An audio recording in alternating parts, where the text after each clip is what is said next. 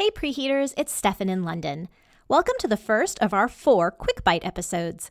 In the time-honored tradition of summer vacation, Andrea and I are taking a few weeks off and preparing the show for all kinds of fall fun. But we didn't want to leave you hanging, so we're taking turns hosting bite-sized episodes in August to see you through. I'm going to use my 2 quick bites to talk about 3-ingredient bakes to help you whip up something sweet with a minimum of effort.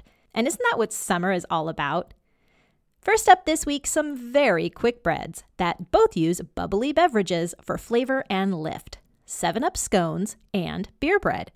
So grab an iced tea and get ready for some short and sweet talk.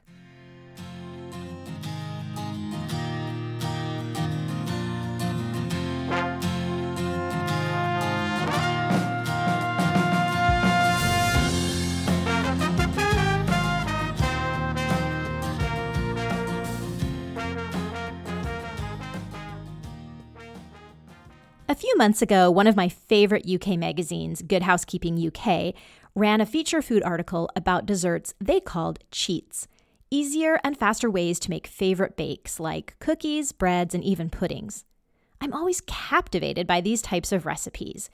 Can a cookie or pudding with so few ingredients that you whip together in about 10 minutes come anywhere close to approaching the tastiness of a bake that you've assembled 20 ingredients for and devoted an hour of your life to? I decided it was worth it to find out, which is how I landed on my quick bite theme this month: 3-ingredient bakes. And first up, some quick breads. Really quick breads.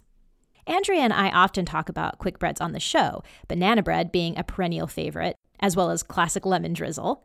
And indeed, we love Alexandra Stafford's no-knead yeast bread. We reviewed it in episode 67, when our desire for a homemade loaf outweighs our time.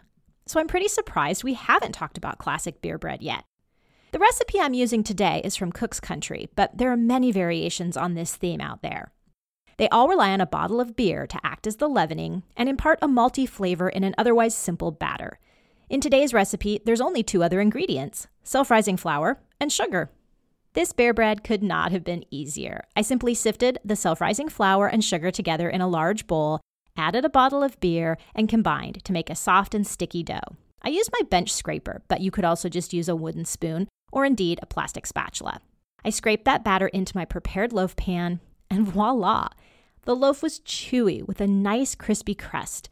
It veered a little sweet, which is always fine in my book. So in addition to serving this at dinner with soup, which is what I did, I think it would be perfect toasted up at breakfast and topped with butter and jam. The beer provided a nice yeasty flavor, so it made it seem I'd slaved over this little loaf since sunrise, when in fact, it took me all of 12 minutes. I love making homemade yeast bread, don't get me wrong. The process itself, the smell when it's rising and baking, the taste of a fresh baked loaf hot out of the oven. But if you're pressed for time, I think this beer bread is an above average stand-in. Next up is another UK staple, the scone. The Good Housekeeping Cookery team calls these Cheats lemonade scones, but I think a more fun title might be the 7-Up scones. I think these would be really fun to make with kids this summer. There's nothing like adding a whole can of soda to the batter to make your kids get a little crazy. Just as in the beer bread, this only had 3 ingredients: 400 grams of self-rising flour, 175 mils of double cream, and 175 mils of lemonade. Now here in the UK, lemonade is a catch-all term for a lemon-lime soda, so use Sprite or 7-Up or something of that ilk. I mixed my ingredients together, kneaded it briefly, then tipped onto a floured surface and patted it out to a 3/4 inch or 2 centimeter thickness. On a baking tray lined with parchment, I put my rounds that I'd cut out with my biscuit cutter. I baked them about 14 minutes and cooled on my wire rack. They were so quick and easy, and they didn't sacrifice very much tastiness. Perhaps they were a little less rich than a traditional scone recipe that might call for both butter and egg in addition to that cream. But you know what? Fresh and hot out of the oven, it hardly mattered. There was also a faint tang of citrus from that lemon-lime soda. That was fine with me. With strawberry jam and some clotted cream, they tasted just like the real thing. Hot, fresh bread in a flash. Who said cheaters never win? I think I just did.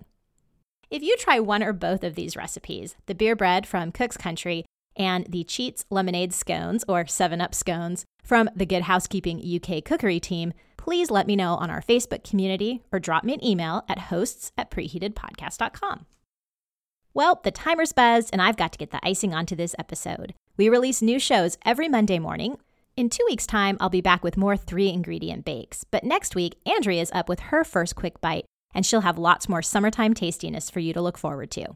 Thanks as always to Anne-Marie Russell for providing our theme music. Summer is a perfect time to download some of Anne-Marie's great music at annemarierussell.com, Amazon, or iTunes.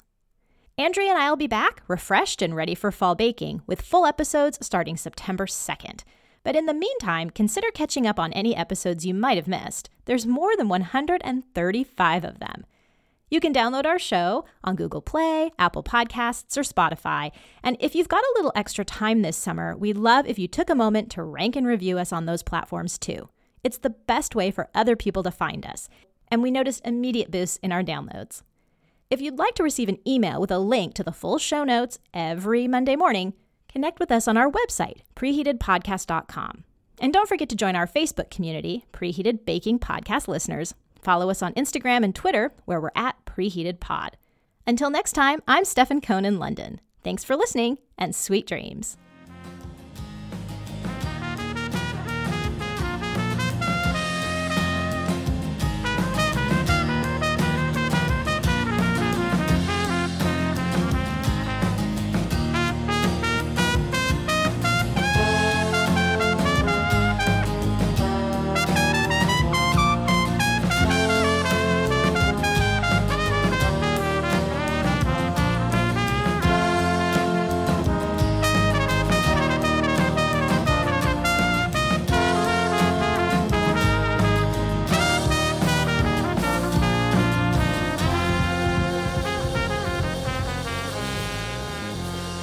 Preheated is written, hosted, and edited by Andrea Ballard and Stefan Cohn in association with 24th Floor Productions.